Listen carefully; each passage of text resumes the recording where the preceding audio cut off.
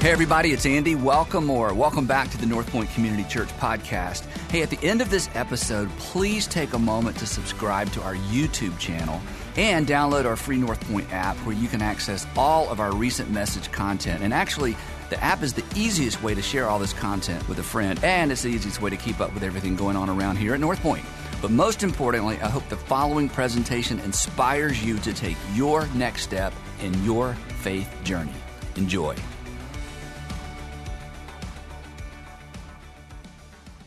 So I want to begin our conversation this morning with a question, and this is a question that if you're older, you're going to think, oh, that's like a young person's question. But no, this is an all-skate. This is an everybody question. Who would you like to be like? Or who do you want to be like? Or who do you want to be like when you grow up? Because we're all kind of growing up. Who would you like to be like? And again, it can be a person younger than you. You just think, wow, they're just such a fine person. Who would you like to be more like? And why? Well, what kind of person comes to mind? Maybe somebody specific comes to mind, but what kind of person comes to mind? And imagine a world or a community, or maybe just a family, but a world and a community where everybody was more like that person. And when I ask a question like that, because you're deep people, you're not shallow people, very quickly we move past all that glitters, right? To what they have and what they drive and who they know and where they live. And we immediately get to more fundamental foundational issues of character, right? I mean, we want to be more like that person because of who they are, not necessarily what they have. To some extent, they're heroes. I mean, if somebody comes to mind, I want to be like that person, they've done something sort of heroic. But they're not heroes because they have superpowers, and they're not at the top of your list because they have superpowers. They're heroes because of the choices they've made, right? They chose their way, or they responded their way into your heart, or they chose or responded their way onto your top 3 or top 2 or top 5 list. Now here's the interesting thing. Wouldn't it be cool if sometime in the future, or maybe even today, if somebody were to ask someone who's met you or has worked with you or is in your life, hey, who would you like to be like? Wouldn't it be great if you were on somebody's list? And someday you could be. But it's what you choose between now and someday that determines whether you make anybody's list. And to the point of this series, you will have to choose ought to, even when it, cost you. That's right. Today we're in part 4 of our series, Your Integrity, Our World. Your Integrity, Our World. We've said from the beginning that integrity in a general sense is the grit or the determination or the courage or the will to just do the right, the honorable, and the noble thing, just because it's the right and the honorable and the noble thing, regardless of the consequences. And then last time we were together, I gave you a short definition that's a little bit more memorable, portable. You can put it somewhere. Hopefully, if you have children or grandchildren, you can put it somewhere in each of their rooms. That integrity is simply this. It's doing what you ought to, even if it costs you. It's doing what you ought to, even if it costs you. As we said throughout the series, we're not always quick to do what we ought to do, but we are very quick to point out when other people don't do what they ought to do. We make excuses for ourselves. We rarely make excuses for anybody else. And then there's this part of it. Our personal integrity, whether it's good or bad, whether we maintain it or sacrifice it, our personal integrity is in fact personal, right? But let's not kid ourselves. Our choices don't remain private.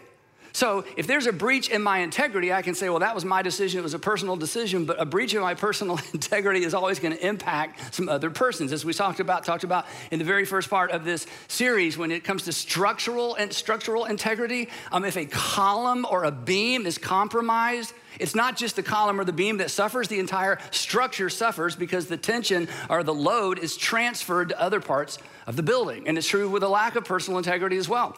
That a lack of personal integrity in me is going to impact the people around me, the people closest to me, generally the people I love the most or say I love the most. And the same is true for you as well, that a lack of personal integrity always impacts some other persons. Or say it a different way, our irresponsibility becomes someone else's responsibility. In fact, this may sort of encapsulate your growing up years because you had an older brother or sister or a younger brother or sister.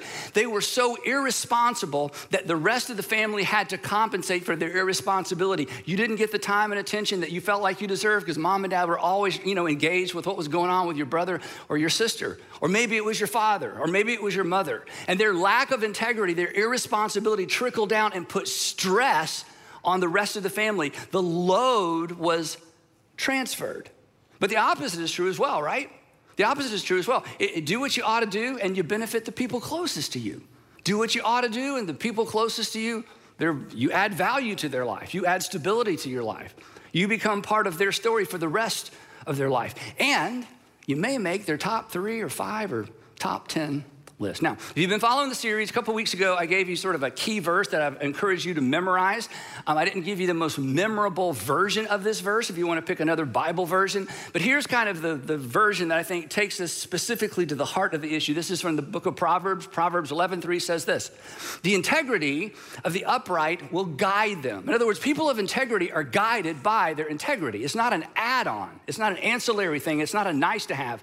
People of integrity, they make their decisions through the filter of what's the right thing to do, regardless of the consequences. The integrity of the upright will guide them, but the crookedness or the bentness or the, hey, I'm only going to focus on right in front of me-ness, the crookedness of the treacherous will ultimately destroy them. And we've all got a story. We've all got a story of, instead of looking out, I was looking down, and one of my appetites got inflamed, and next thing I knew, I was making a short-term decision rather than a long-term decision, and it just about destroyed me. Or maybe it destroyed something important to you. Then last time we were together, we looked at a story from the Old Testament that revolved around food, and the main character made a terrible decision. He's a great example of what not to do because, and I'll let you fill in the blank to see if you were paying attention, he actually traded his future, his entire future, for a bowl of stew, and that's not what you do. You do not trade your future for a bowl of stew. And when we looked at this story, even for those of us who, are somewhat familiar with the story, when you look at it within the context of integrity, we just think, who in their right mind would trade their future for a bowl of stew? And then we talked about what that looks like in our lives. So today, another story from the Old Testament and another story involving food. But this time, the main character in the story actually makes a good decision. He models the way forward when the right thing is potentially the costly thing. So I'm going to jump into the context, jump into the story, and this should be fun. And by the way, this story that's somewhat familiar sets up one of the most familiar stories in the entire Old Testament that we're going to talk about next time. So you're not going to want to miss next time. So here's the context for the story. Around 605 BC, Nebuchadnezzar, the king of Babylon, defeated the Egyptian and what was left, the remnants of the Assyrian army, in a famous ancient battle called the battle, or it's referred to as the Battle of Carchemish because of where it happened. And he was supposed to lose because he took on the entire Egyptian army and what was left of the Assyrians. And essentially, this was the end of the Assyrians, the end of Assyria. Well, he was in such a good mood, and he had had so much success, he thought, why not make vassal states of every single kingdom between Egypt and Babylon? So he shows up in what we would call southern Israel, or Judah back then, and he invades the area. He goes to the capital city, which is Jerusalem. It was a very short siege. He goes in, he takes the king, puts him on a cart to take back to Babylon, because Nebuchadnezzar, we've talked about this, had a king collection. We'll talk about that at a different time. Kind of interesting. I don't know what you collect. He collected kings, living kings. He would blind them, put gold chains on them, and then bring them out at parties to go, look how powerful I am. Have you seen my king collection? Anyway, so he puts another king on the throne for Judah, charges them a whole lot of rent for, him not coming back and doing something even more treacherous. Then he heads back to Babylon, and he takes some other souvenirs other than just the king of Judah. And that's where we're going to jump into the story. So here we go. Nebuchadnezzar ordered Ashpenaz, the chief of his court officials, to bring into his service, the king's service, some of the Israelites from the royal family and the nobility. Now, Nebuchadnezzar was very smart. Here's what he would do. Whenever he conquered an area or a group of tribes or a nation, they didn't think of in terms of nations so much, or a capital city or a large city, instead of just slaughtering everybody, he would take the best and the brightest, the people with the most potential, the most educated, and he would basically make them slaves, or he would basically kidnap them, and in some ways they were hostages. It's like, hey, you better behave there because I have your sons and your daughters. In most cases, it was the sons that people were most concerned about in ancient times. And he would take these sons to his capital city, Babylon. He would change their names, turn them into Babylonian citizens, and consequently, Babylon was an extraordinarily cosmopolitan city. It had people from all different nations speaking all kinds of different languages, and it was basically his way of saying, look, I have conquered the world. Come to the great city of Babylon. You will see people from all over the world here because I have conquered the world. The story continues. Young men without any physical defect, handsome, showing aptitude for every kind of learning, well-informed, quick to understand, and qualified to serve in the king's palace. So he's getting the best and the brightest. He wants to train them up and make sure that eventually they can rise up through the ranks and surround him and surround his family and represent the world to the rest of the world and represent what Babylon offers to the rest of the world. Now, if you're one of these boys, okay, and you are gonna be kidnapped or basically sort of taken as a hostage to Babylon, okay, and you end up in that select group that's gonna end up living in the palace and being trained to serve in the palace, you have won the lottery. Because they took a bunch of guys, but you're not gonna have to work in the salt mines, you're not gonna be battle fodder, you're not gonna work on a construction site, whereas if you get hurt, they just leave you to die and replace you with somebody else. You are gonna live in or around the palace. So right before they cart you off to Babylon, this is when your dad gets down on his knees and looks you in the eye and says, son, don't mess this up, okay? This is as good as it's gonna get. And besides that, son, there are plenty more where you came from. So, hey, look, get this right. The king, continuing, because it gets better, the king assigned them a daily amount of food and wine from the king's table. So not only do they get, upper and high end dorms, there is a meal plan built into this whole deal, which is amazing. And not just any meal plan, they're gonna eat the same food the king eats, and they're gonna get a daily amount. Now, again, when you're reading the Bible or you read through a story like this, it's like, yeah, whatever. This is a really big deal. In ancient times, most people lived on the verge of starvation because the only food that you could transport and the only food that could last or that you could keep for very long was grain and wine. You could salt meat, but even that would spoil over time. Vegetables would spoil. So grain and wine was about it. So if there was a famine, if there was a crop that didn't come in right, if somebody came in from another village and stole your crop, you could easily starve. So food insecurity in ancient times was a way of life for just about everybody. So for these boys to have a meal plan, to know that for the rest of their lives, if they'll just stay in line, keep in line, they're never going to go hungry. This was an extraordinary opportunity for them. So they got a place to live and a place to eat, always have food to eat. My mentor, Charlie Renfro, I've mentioned several times, when I first started meeting with him, I was super young in my leadership, and he was a business guy, still is a business guy, and he always had these sayings. One of his sayings was this: he said, Andy, there's two rules. Rule number one, rule number two, most important rules. Number one, everybody needs to eat. Number two, everybody needs to live indoors. Those are the top two rules. Everybody needs to eat and live indoors. So I've always remembered that. So these guys, they got the first two covered. They're gonna eat and they're gonna live indoors and they're gonna live fine and they're gonna eat well. But that's not the end. They were also to be trained for 3 years, and after that, they were to enter the king's service. So, they're writing letters back home like, how do you like me now? You're not gonna believe this. What are you guys doing, right? I mean, this is amazing. And of the boys taken from Jerusalem to Babylon, we find the Fab Four. You know who they are? Daniel, Shadrach, Meshach, and Abednego. That's right. When they get there, they're given Babylonian names. This is also important for the story. When you name something, or if you rename something, it's evidence that you own whatever it is you've named or renamed. Some of you've renamed pets. You adopted a pet and that doesn't work for me. You gave your pet a different name, which is so confusing for the pet, but eventually they figured it out. But you had the right to do that because you possessed the pet. So for Nebuchadnezzar, these guys are like 14, 15 years old. To rename somebody who's a teenager, say, that's not your name anymore, I'm giving you a new name. That showed, I'm your Lord, I'm your master, I'm your authority, I can do anything with you I want to. You're not working for me, I own you. Okay, this isn't a job, you are my possession, and I can discard you at will. So he renames them, he gives them Babylonian names. Most of them have something to do with the Babylonian gods, okay? So everything, this is kind of a setup. There's a trade-off. I got a new name, but I'll get used to that, but the food is good, the wine is good, everything's gonna be great. And this is where the story, if you know the story, takes a very strange twist. But it's the twist that makes the story a story worth telling and a story worth remembering. In fact, without this twist, we wouldn't know this story. But Daniel resolved. Daniel's one of these kids, 15, let's say 15. Daniel resolved. Two Hebrew words here. He set his heart. He set his heart.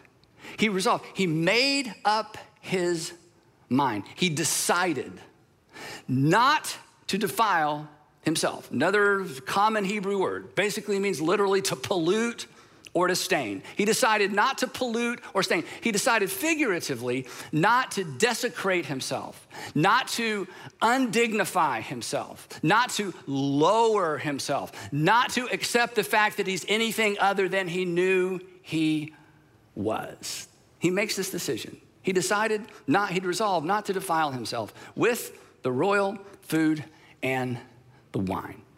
Now, it's at this point in the story, if you're just reading the story as, the way we read these stories, it's like you want to go, wait, Daniel, wait, before you say anything about that, come here, look. Okay, this is a good gig. Okay, look. Now, I know there's it's going to mess with your religion a little bit, but let's just think about this, okay? You are far away from home. Okay, your God, Yahweh, is the God of that geography. Okay, Marduk is the God of this geography. Okay, you're not in Kansas anymore, so you just need to think about this for just a minute, okay? So don't go off making some crazy religious decision that's gonna, alienate you from everybody else and steal this amazing, amazing opportunity. But Daniel made up his mind. He's not gonna eat the food, not gonna drink the wine. Why? Why was that such a big deal? So here's why it was kind of a big deal. You, I bet, are familiar with this mealtime prayer that many of us say. You've heard this said before, around the meal table, before the meal. Bless this food to nourish and strengthen our bodies. Some of you pray that, or father or grandfather pray that, or your mom, bless this food to nourish and strengthen our bodies. And we don't really think much about it. But this kind of prayer actually points to a chain of events that ancient people took very literally because they lived virtually on the edge of starvation. It points to a chain of events many of us should take more seriously as well. And here's what this pointed to. Here's how they thought. That God provides the food because God sends the rain, and God keeps away the locusts, and God allows the crops to grow. God provides the food goes in the body then is healthy, and ultimately the person can prosper. So it's God, food, body, health, prosperity. But the problem for Daniel was this, that Nebuchadnezzar's food was blessed by and provided by Marduk, the god of the Babylonians. So Marduk would be credited for his healthy body and his prosperity and his success and his intellectual capabilities. That anything good that came from Daniel, everybody would say, yes, the blessing of Marduk. Marduk, provided the food went in his body, he's got a healthy body, look at him prosper. Admission, it would basically be like an admission that Marduk was greater than his God, Yahweh. And there was some evidence that perhaps Marduk was greater than Yahweh because Yahweh's temple just got invaded by the Babylonians, Nebuchadnezzar in particular, who was representing Marduk. So there's already kind of this religious tension, right? So Daniel, from the very outset, he just made up his mind. Hey, I'm not gonna play that game. I'm not gonna be evidence. I'm not gonna be, a cog in the wheel that kind of keeps this machinery running that's based on assumptions that just aren't true. But basically, he refused to be used as evidence that Marduk was more than a figment of Babylonian imagination. But here's the point, and this is why we dare not rush by this simple phrase in the life of a Hebrew teenager. Daniel made up his mind ahead of time. Daniel made up his mind ahead of time. Daniel made up his mind before he knew how the story of Daniel would play out and ultimately end. In fact, as I said a minute ago, the only reason we know this story is because he made up his mind ahead of time. And here's why this is important for you and for me and for all of us. When you think about your story, and as you experience your day-to-day temptations, and as you experience the opportunities to sacrifice your integrity in order to get ahead or to get something you may not normally get, and in your day-to-day life, when you have the willpower, when you have the self-control, when you give into the tap of the Holy Spirit in your heart and you decide, you know what? I'm not doing that. I've made up my mind ahead of time. Then you set yourself up to experience in your personal story what Daniel experiences in his. But when we refuse to do what we ought to do because of what we might lose, we miss that opportunity. And we miss perhaps the opportunity to write a story not only worth telling, but a story that potentially has the potential to motivate and inspire the people around us, and who knows, maybe a future generation. When you do what you ought to, that could cost you. When you do what you ought to and it could cost you, you're writing a story worth remembering. You're writing a story worth telling. In fact, next week I'm going to tell you a story that happened to my dad when I was in the 8th grade. And when people ask me about the defining moments in my life, this is one of those moments, and he didn't do it for it to be a defining moment in my life. He was just doing what he ought to do. But I'm still talking about it all these years later. Now, the reason I'm sort of reading Daniel's mind just a little bit. One of the reasons that he was able to do this is somehow he remembered what we forget, and then we remember when it's too late. But somehow he was able to remember this ahead of time. We remember it oftentimes when it's too late, and it's simply this, that a breach in integrity, one breach of integrity, it often leads to another, right? And not only that, the first breach makes the second breach a lot easier.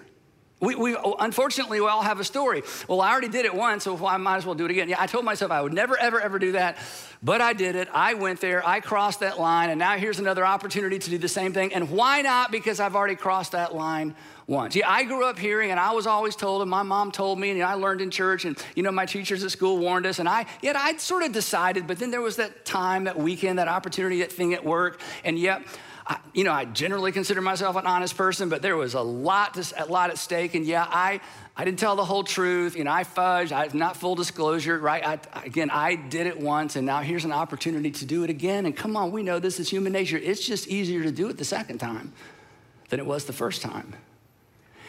And the second breach creates a pattern, a direction. And as we talk about all the time, direction, not your intention.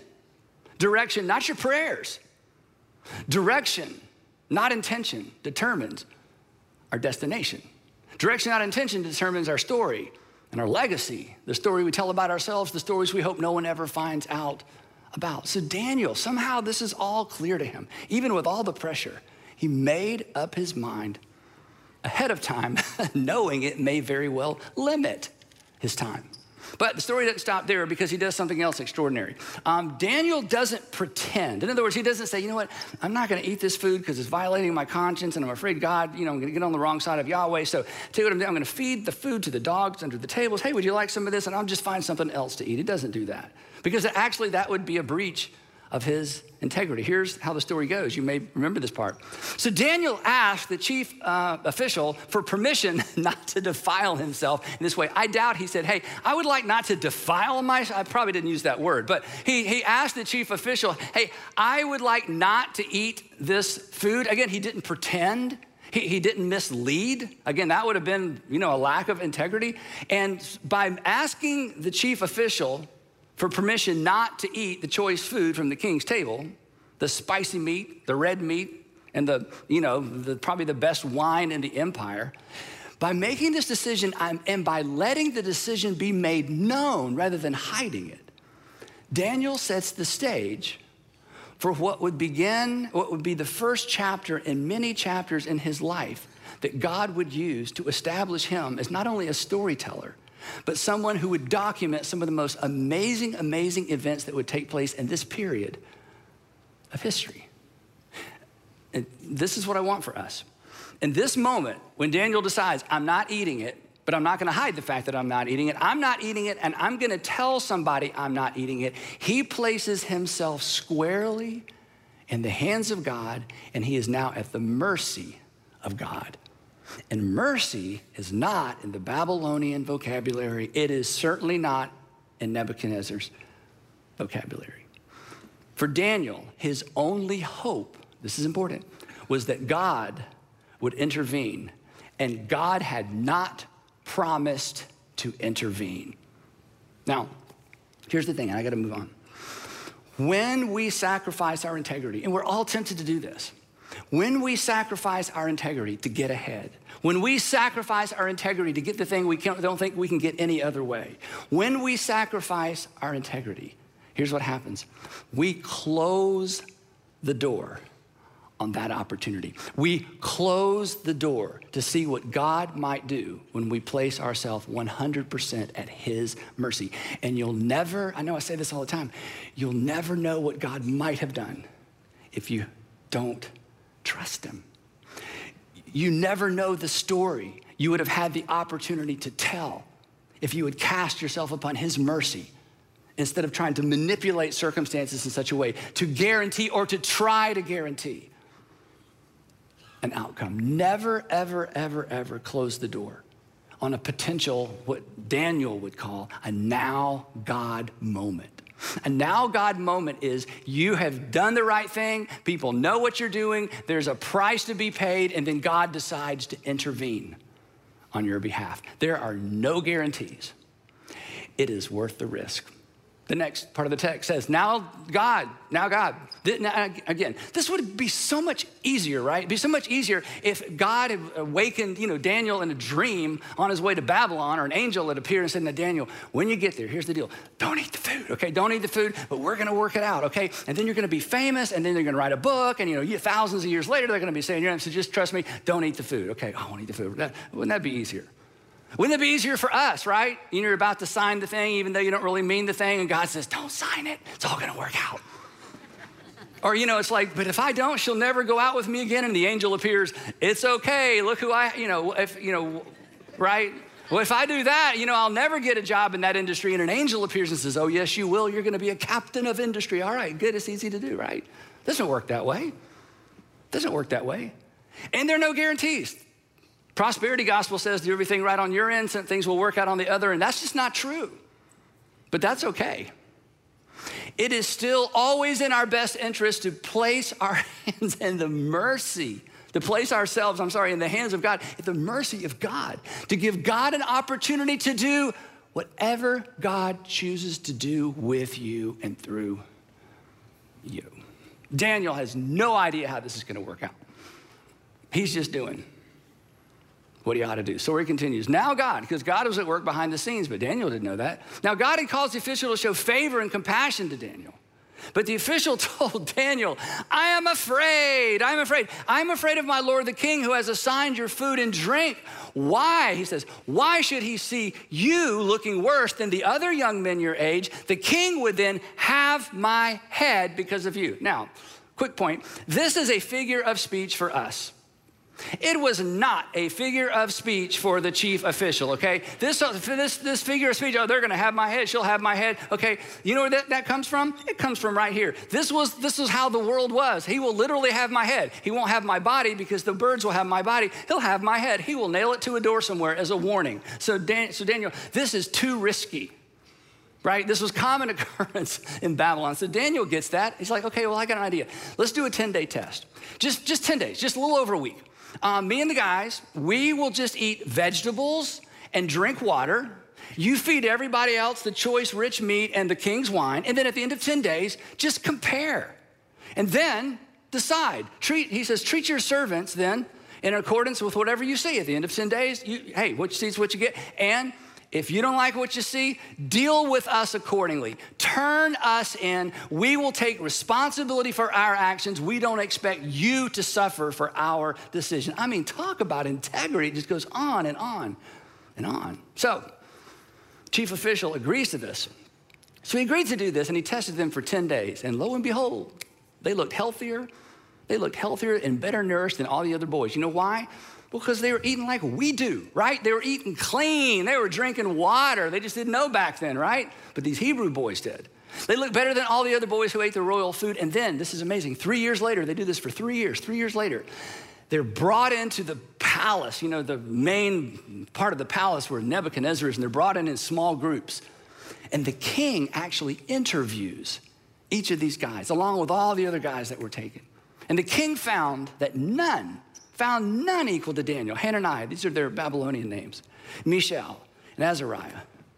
So they entered the king's service. Now, if you're reading this in the Bible, okay, a couple of verses later, you run across a verse I'm about to show you. And if you're reading this in the Bible, you just read past and go, yeah, look, find me something interesting. You know, where's the Jesus part of this? Okay, this verse I'm about to show you is mind-boggling, okay? The text tells us, and Daniel remained there until the first year of King Cyrus. Anybody want to take a guess how many years it was between Daniel deciding, making up his mind about the food, and the first year of King Cyrus? I'll tell you, 70 years. Somebody should say, wow, yeah.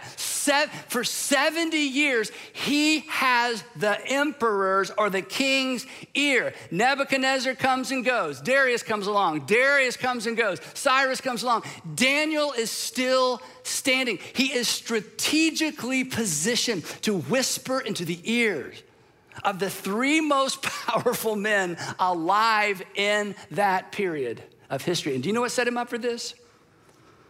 His first decision as a 15-year-old kid, I will not defile myself with the king's rich meat and the king's wine. And there would be decision after decision after decision like that, and Daniel refused to sacrifice his integrity. The biggest test would happen 55 years later. By that time, the Persians had replaced the Babylonians, and Darius is the king of kings, you know? And he decides to reorganize the empire, because empires are very unwieldy things to manage, especially when communication was so slow. So he comes up with an idea. He's like, I'm gonna appoint 120 governors, then I'm gonna appoint three administrators to oversee the 120 governors, and then I'm just gonna play golf, okay? So somebody else is gonna run the empire. And so he's trying to choose, you know, who's gonna do what, and he chooses Daniel as one of the three administrators to oversee all these governors to oversee the empire. Now, Daniel, the text says, Daniel so distinguished himself among the administrators, there's just three, and the governors, 120, by his exceptional qualities, that the king planned to set him over the whole kingdom. Well, he's not even from there, and he's like 70 years old by this point. Well, at this, the administrators who were from there, and the governors tried to find grounds for charges against Daniel and his conduct of government affairs. Now, this is very important and relevant for us. Daniel had been in government for 55 years. Okay, there's some dirt somewhere, right? There's some skeletons in the closet. That's another figure of speech, okay? For us, it's a figure of speech. No, they literally had skeletons in the closet. No, literally, because it's like, would you like to see someone else I defeated in battle? Would you like to see somebody else I defeated in battle? Would you like to see his wife? I mean, I'm a powerful, scary person. So, you know, but surely 55 years in government, there's some dirt on this guy. And now you have people at the highest level of government, these administrators and governors, looking for the dirt. But they were unable to do so. They were unable to find anything. But they could find no corruption in him because he was trustworthy and neither corrupt nor negligent. That is something to aspire to, isn't it? That when people go looking, they come up with nothing. And even your past mistakes, you have already brought them into the open and owned them. So there's no traction there either. That's who we want at the highest level of government. National, community, that's who we want at the highest level of influence, and our families as well, isn't it? And here's the thing. Daniel was that person at 70 because he made up his mind when he was around 17. And all along the way, his integrity guided him. All along, his integrity led him. All along, his integrity was anchored to something outside of him. All along, his integrity was anchored to the divine. And here's what's interesting. His enemies recognized that, and they hated that, and they were jealous of that. And so here's what happens. Finally, these men said, we will never find any basis for charges against this man, Daniel, unless it has something to do with the law of his God. The only thing they can get on this guy is he is so devoted to his God. And there's some connection between his integrity and his God, and it's driving us crazy. And we've got to get between him and his God, or we're never getting rid of this guy. The integrity, Daniel's integrity guided him. The integrity of the upright guide them. Daniel's integrity guided him. Daniel's integrity guided him because it was anchored to something outside of him, something he did not create and something he didn't try to shake. And that's why he had the courage to make up his mind ahead of time. Now, we're gonna pick up on Daniel's story next time. Don't miss next time, because next time is one of the most exciting stories in the entire Old Testament. But let's talk about us for just a minute. We'll wrap this up. What about us? What about you? Have you made up your mind? Most folks haven't, and I understand why. But for most people, and I'm not gonna make up my mind ahead of time, it's one day at a time. It's one opportunity at a time. It's one deal at a time. It's one relationship at a time. It's one date at a time. I don't wanna pre-decide. If I pre-decide, that kind of locks me in and locks some people out and locks opportunities out. I mean, pre-deciding your integrity, I'll just say it up front because we're all gonna think it. Pre-deciding to do the right thing no matter what it costs you, that is limiting. That will limit you. And if there's no ought to that hangs out over you, if there's no divine lawgiver, if there is no God, if all this ought to stuff is just a matter of evolution, it's just something we made up that we can trade off whenever it's inconvenient, then maybe you don't need to decide ahead of time. But if you don't decide ahead of time, integrity won't guide you. Do you know what's gonna guide you? Fear will guide you. Specifically, FOMO will guide you. You'll be afraid of missing out. You're not gonna decide ahead of time because I don't wanna miss out on her. I don't wanna miss out on him. I don't wanna miss out on that. I just don't wanna miss out. So I'm gonna keep, all my cards, close to my vest. I'm just not gonna commit ahead of time. And if you decide ahead of time to let integrity be your guide, here's the promise: you will miss out on some things. But most of us have lived long enough to know that if integrity had been our guide starting at 15, we would have missed out on some memories that will just dog us for the rest of our lives. We would have missed out on some shame. We would have missed out on hurting some other people, and no matter what we say to them or what we say on their behalf, we can't reverse what we've done. We can't take away the pain. I mean, if we'd made up our mind ahead of time, yeah, we would have missed out on some things. But I doubt very many of us wish we could go back and live a life of less integrity, because somehow we think we would have gained more that actually mattered. The world does not need more leaders who just make it up one day at a time. And you don't want to be like that, because your family doesn't need that. That's not who came to mind when I said, who do you want to be like? I mean, don't you find this inspiring? I do. They could find no corruption in him because he was trustworthy and neither corrupt nor negligent. I mean, isn't that inspiring? Isn't that the person you want to hire? And the answer is yes. And you know why the answer is yes? Because because we know. We didn't create it. We can't shake it. We just know. And you were reminded, as I said, when I asked you, hey, who do you want to be like? Who would you like to be like? That question causes us to sit up straight and look way down, way out. It causes us to sit up straight, stand up straight, and ask the bigger questions. So, if you haven't already made up your mind, here's the promise. If you make up your mind to do the right thing, even if it costs you, it will cost you. It will cost you. There is a price. But you're not going to look back and regret that. So would you make up your mind ahead of time to be the person you want to be? To be the person that the people who love and trust you are hoping that you will be? Would you just decide to do what you ought to, even if it costs you? To be a Daniel or be a Danielle, whichever one you need to be, right? Would you make up your mind? Would you make up your mind to do what you ought to, even if it costs you? And here's the thing, and I'm done.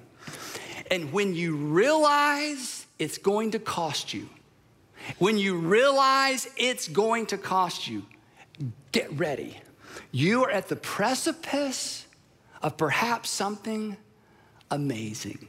This is the precipice of the story you may tell the rest of your life, because you did what you ought to do and it was a free fall. And God came through for you because you created a potential now God moment. And now God moments, those are defining moments for you and the people who love you and the people who are looking up to you. And that's how you make somebody's top 5, top 3 list. Because while it's your integrity impacts your world. It's your integrity, but it's our world. It's your personal integrity. It will impact some other persons. Before you go, 3 quick questions left for you to discuss over lunch, or maybe with a small group, or maybe who you're watching with today. Question number 1, we'll put these up on the screen. You can take a picture later. Who do you want to be like? We've already covered that. Why? Number 2, one breach of integrity often leads to another and makes the second one easier. Where have you seen that play out in your life? Okay, if you want to be really transparent, now you get to talk about your worst habit ever in the first time, okay? So where have you seen that play out? Or maybe you've seen it play out in somebody else's life. Change your name in the story if you want. Or organizationally, or maybe even nationally. And then third, and this kind of sets us up for later, have you ever attempted to rebuild trust or integrity with someone after a breach of integrity? And what was your approach? Did it work? And did they give you a second chance? And are you glad you even tried? Integrity. We expect it of others. We need to expect it of ourselves. We celebrate it when we see it. Why not be the man? Why not be the woman that's worth celebrating? So make up your mind ahead of time and then look for the now God moment. Heavenly Father, thank you for allowing us to meet today.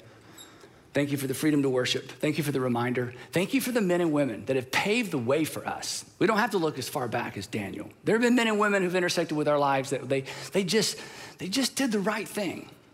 And that's who comes to mind. And as your followers, and as Jesus' followers, who follows a Savior that did what the Father said to do, knowing it would cost him, we lose our excuse at the foot of the cross. So we acknowledge that, and we embrace that. And we ask that you would give us eyes to see the opportunities, the people, the things in front of us the way that you do, and the courage to respond in such a way that we give you an opportunity to intervene on our behalf. And we pray all of that in the matchless name of Jesus. Amen.